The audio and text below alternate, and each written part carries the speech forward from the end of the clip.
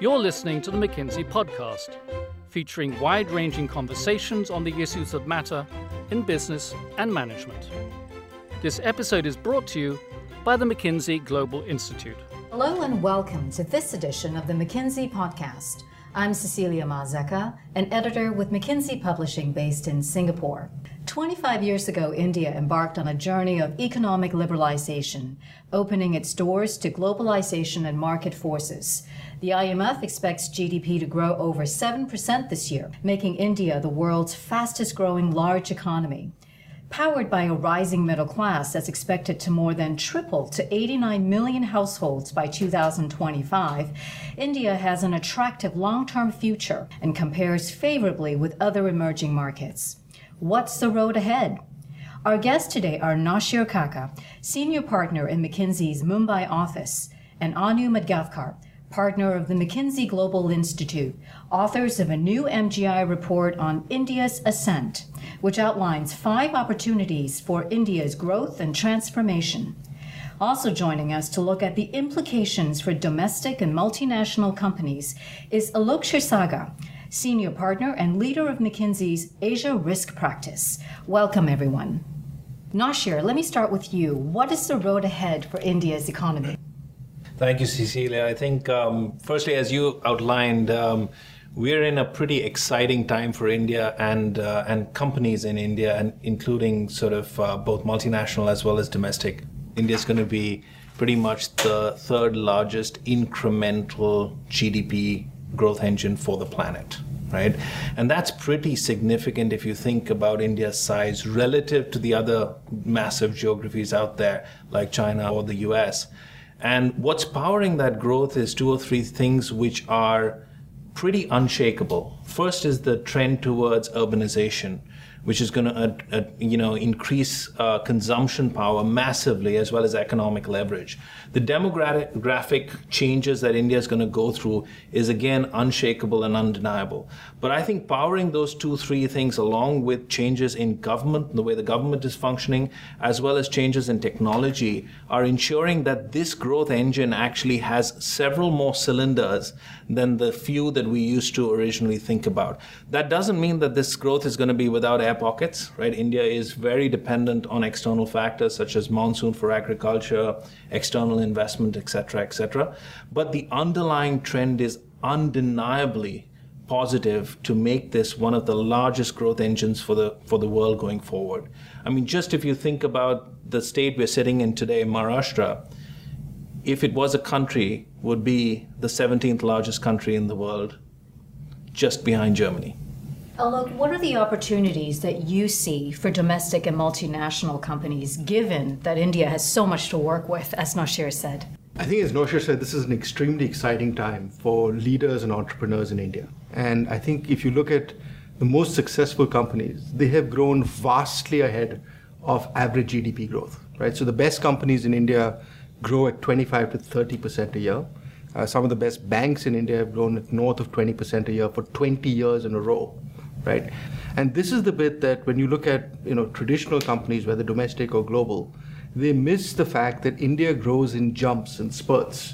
And when you get your business model right, because so much opportunity exists, whether it's in terms of low penetration levels of financial services, low penetration levels of all sorts of healthcare and other services, when you start to get your business model right, you grow at 25-30%. Not just 7%. So there's a huge underlying tailwind for all the reasons Nashir talked about. But if you're good, you can grow 2 and 3 times that. And Anu, what's your perspective on India's growth and transformation? Is it at a particular inflection point? I do think India's growth is at an inflection point, and this is something we will see pan out over the next 10 to 15 years.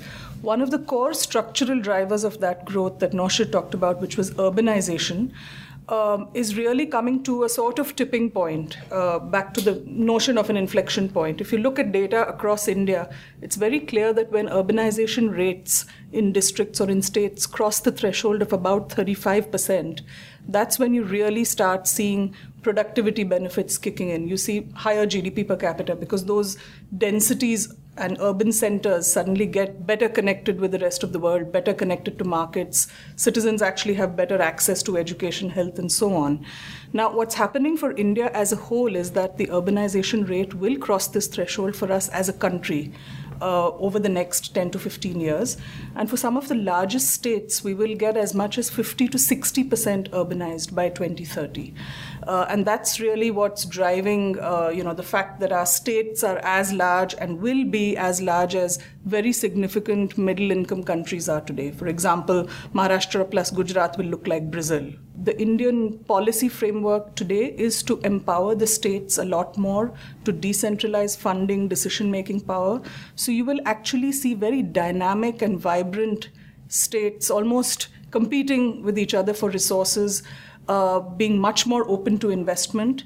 And I think businesses, therefore, will have a lot to pick and choose in terms of thinking about their footprint in India. The growth story is pretty evident in that number itself, right? Which is 69 megacities, essentially each with a million plus population. What most companies struggle with is that India is actually not a country, it's a continent. And each of these cities, in their very own right, wherein you can look at each of these cities almost as mini countries in some senses of the word, right? Getting down from the mass of India just to 69 cities is actually a great simplification when people think about India and their strategies to actually address this great market.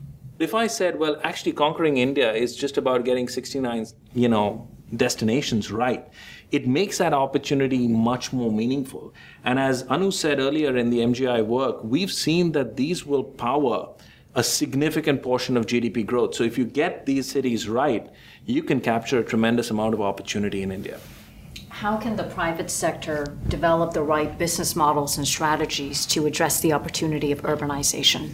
I think there's a huge consumer opportunity because, to Anu's point, as you get to that 35% number, the actual per capita GDP on that particular district actually more than doubles, right? So there's a huge consumer opportunity that the private sector needs to recognize. And to amplify Naushir's point, some of the demographics are very different, right? So actually when you go down south, the demographics are more like Southern Europe. So you actually need to know that the consumer growth there is actually in the relatively older population. So it's the 50 to 70-year-olds that actually have the purchasing power, right, because of various reforms and government payments and other things like that. Whereas if you go to the northeast of the country, it's all in the young, it's all in the 18 to 30-year-olds, right? So going back to this theme of saying, look, there are regional business models with very different consumer preferences and a big inflection point. There's a huge amount of success associated with that. And frankly, I think your ambition needs to be, I need to be growing at 30% a year, right? If you're not growing at 30% a year, you're missing the opportunity.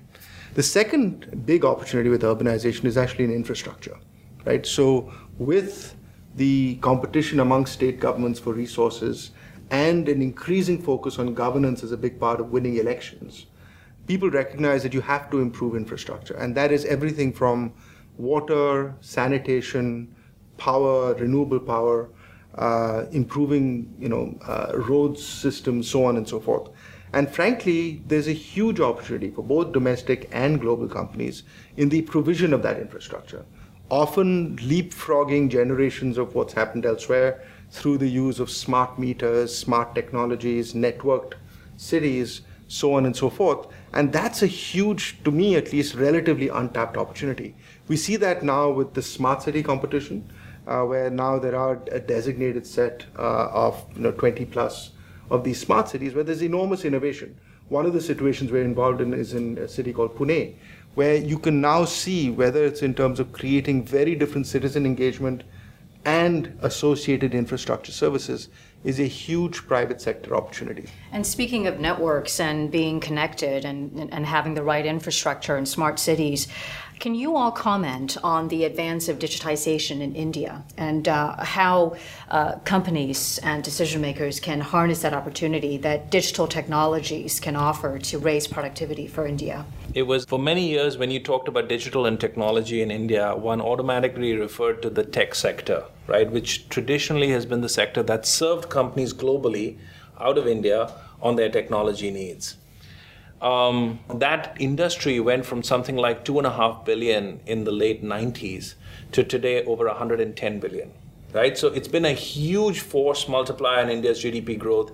It created almost 50% of all organized jobs in the last 5 years in India, right? That one sector. What we see now as the opportunity for digitization of India is almost 5 times that opportunity, right? So as large as that opportunity is, the opportunity to use digital and technologies around that to enable India's growth in education, in agriculture, in power, as Alok talked about, smart metering and transmission sectors, that is almost 5 times, and that will be between 20 to 30% of India's incremental GDP growth. That's why I think the Prime Minister's launch of both Digital India, not just Digital India, but the startup campaign, the whole Skills India campaign around some of these technologies is so important, because the reality of this is it's going to be another one of those major engines that transforms India. Just to give you a simple example, India will never produce as many doctors as it needs. Never. It's just physically impossible, if you looked at any healthcare statistics, to get to the number of doctors in rural India that the population really needs.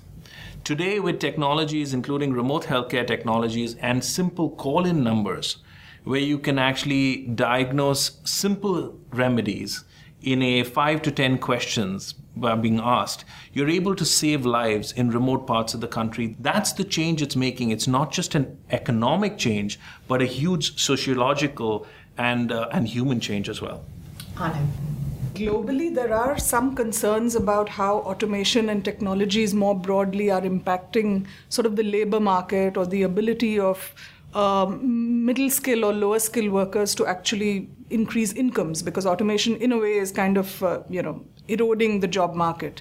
I think India comes at it in a way from a very different perspective, because with the amount of inefficiency and the barriers to the delivery of some of these services to people on the one hand, and on the other hand, already the fact that a large share of the labor market is in the informal and unorganized sector. So you put these two things together and you really find that many of these digital platforms, which again are, we are very much at an inflection point. We're going to see them getting near ubiquitous in many ways. The ability of everyone to have a smartphone which has some form of digitally verifiable identity and payments. That is such an empowering tool that even from a labor market perspective, we would see a lot of innovation in the form of, all kinds of online talent marketplaces for relatively medium or even low-skilled jobs, informal jobs, in the security business, or, drivers' jobs, or, independent small operators and entrepreneurs, just having access to markets because of these marketplaces.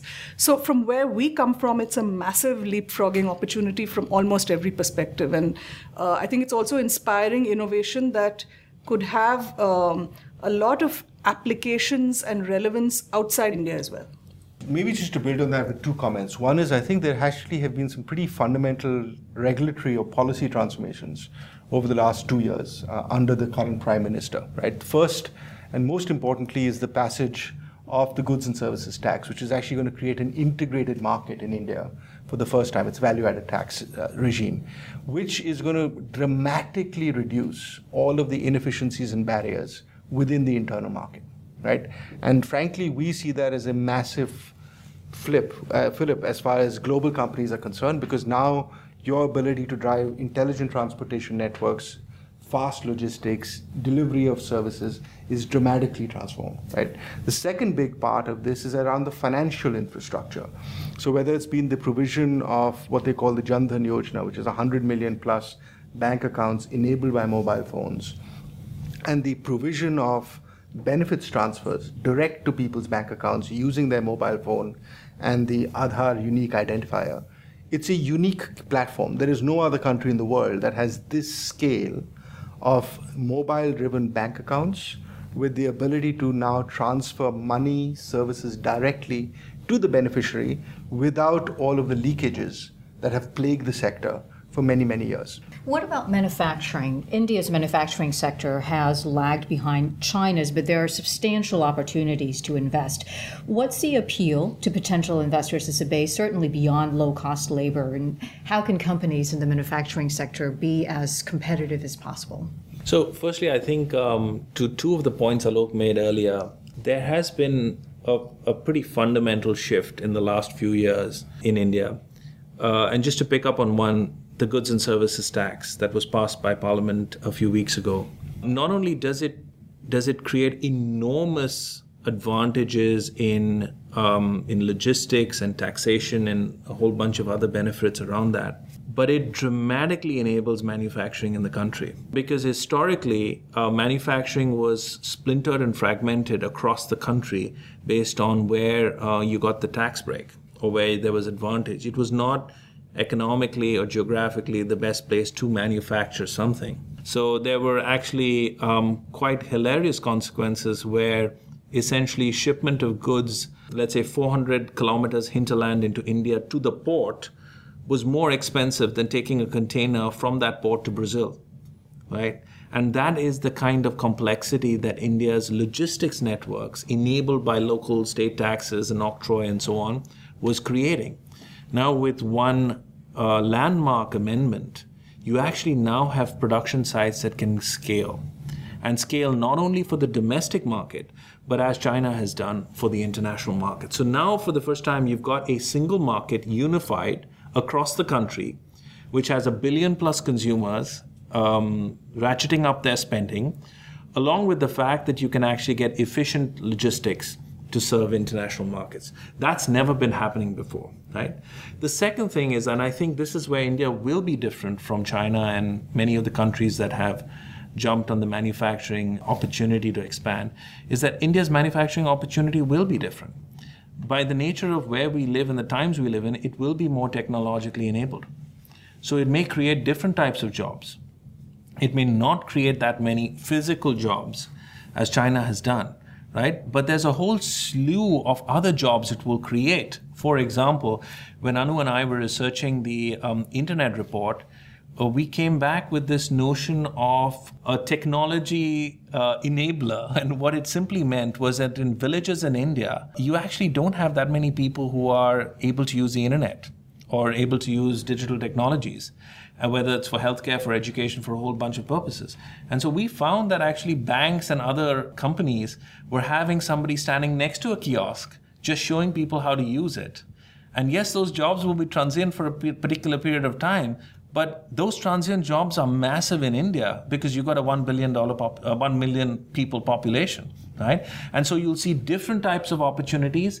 And yes, with some of the landmark registration, you'll see a huge opportunity in manufacturing opening up both domestically and globally. I'd also say it's a favorite pastime here to compare with China. I think it's actually irrelevant because the real opportunity is, as Naushad said, in the domestic market. And the second thing is that there actually are already world-class manufacturing capabilities in India, right? So if you look at auto components, you look at pharmaceuticals, right? You look at aspects of textiles, right? You actually have those. So the real question for us is not whether or not we do and become, the world's factory in the way that China has, but what are the relevant aspects of goods and services for India? What are the new types of jobs in the way that Naushad described? And frankly, where do we have real advantages that we can definitely export? So not only in auto components and pharma, but when you start to look at all sorts of other services, you now see a lot of financial innovation here in terms of serving bottom of the pyramid customers that you can actually scale up, whether it's low-cost digital insurance, paperless credit, right, SME and supply chain financing. All of those sorts of services are actually both enabling the SME sector, which is actually the big job growth sector in India, as well as can be part of future global supply chains as well. Just to amplify the maybe differences or the irrelevance of comparison with China, I think India's model might well be quite different in terms of not being mega scale manufacturing facilities located along the seaboard and primarily serving an overseas market.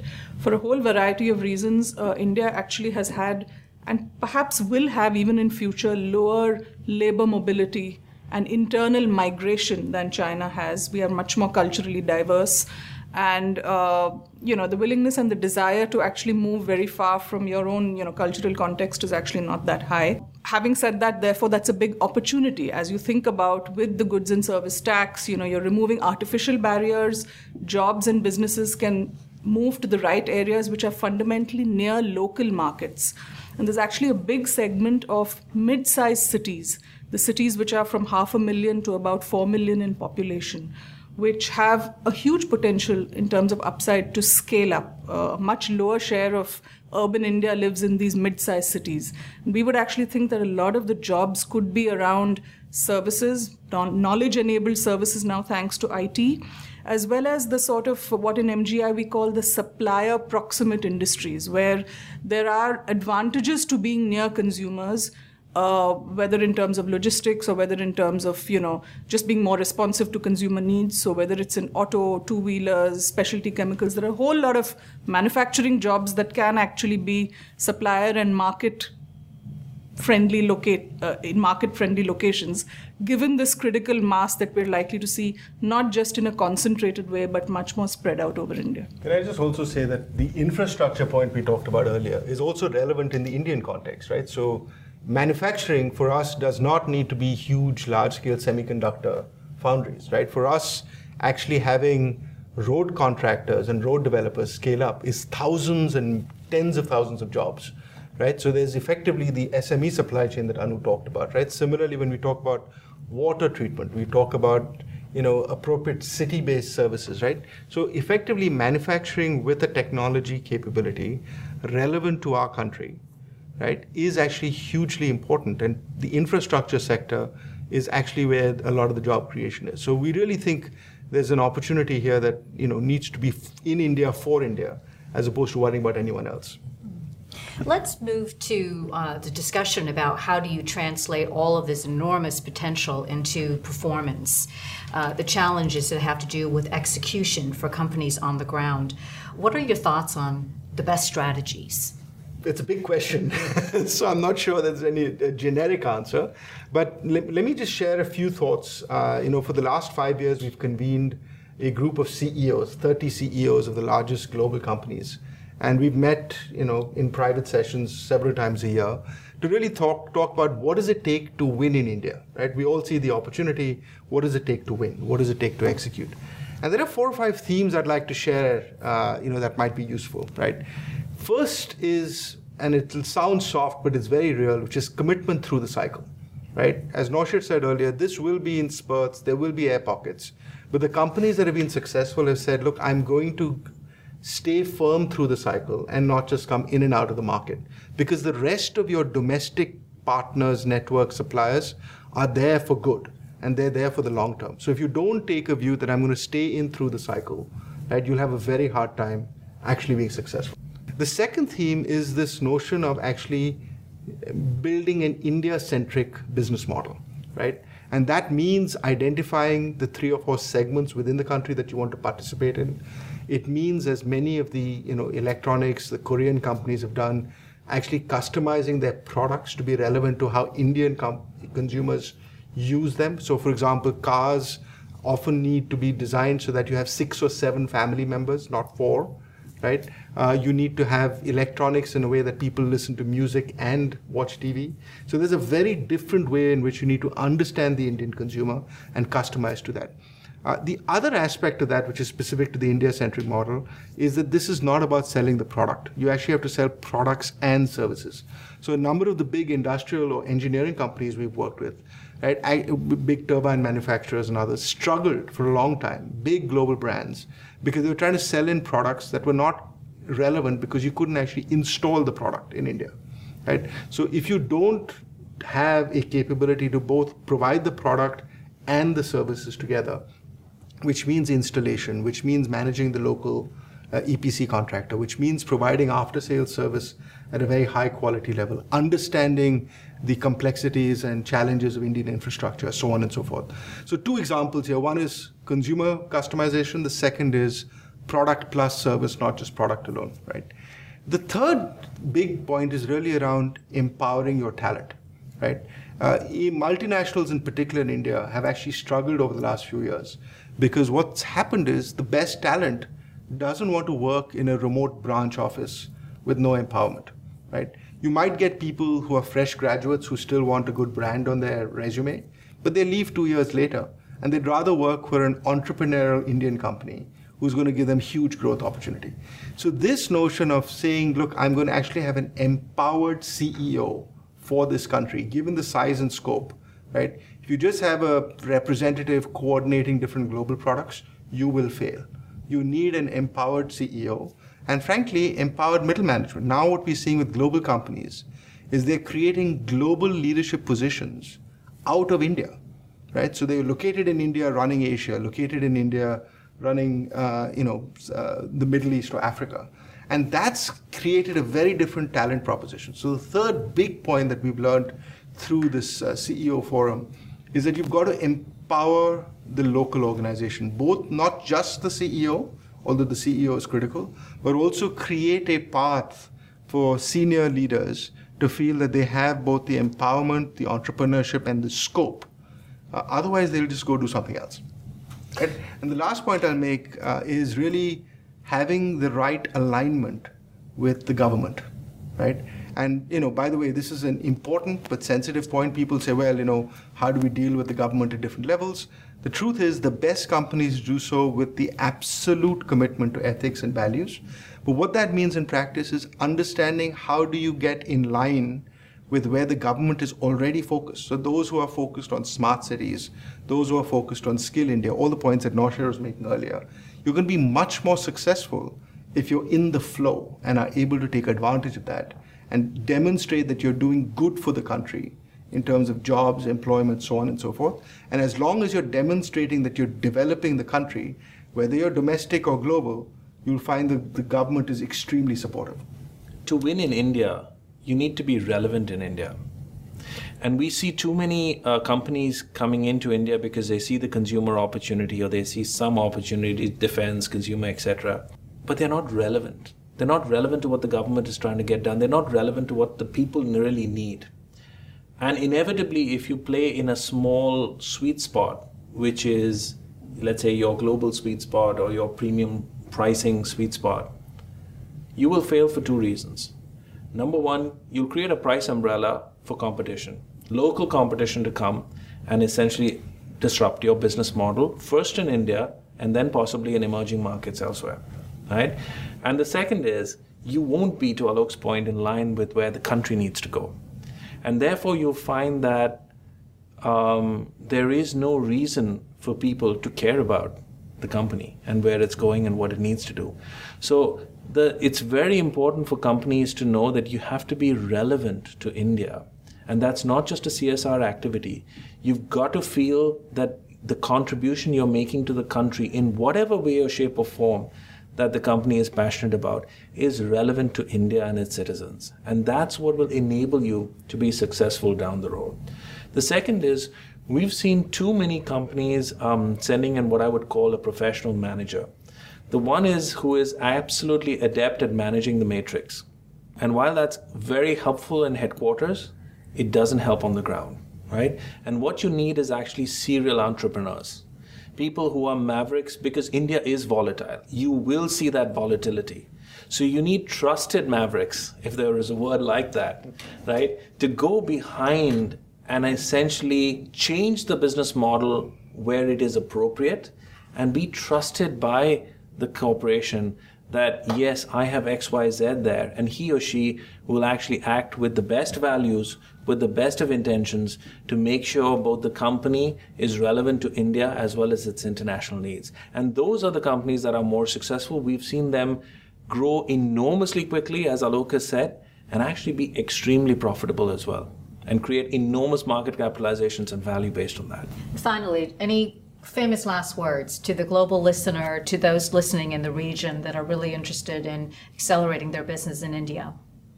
I think the simple thing I would say is that going big in India is a question, now we increasingly becoming convinced, is a question of when and not if.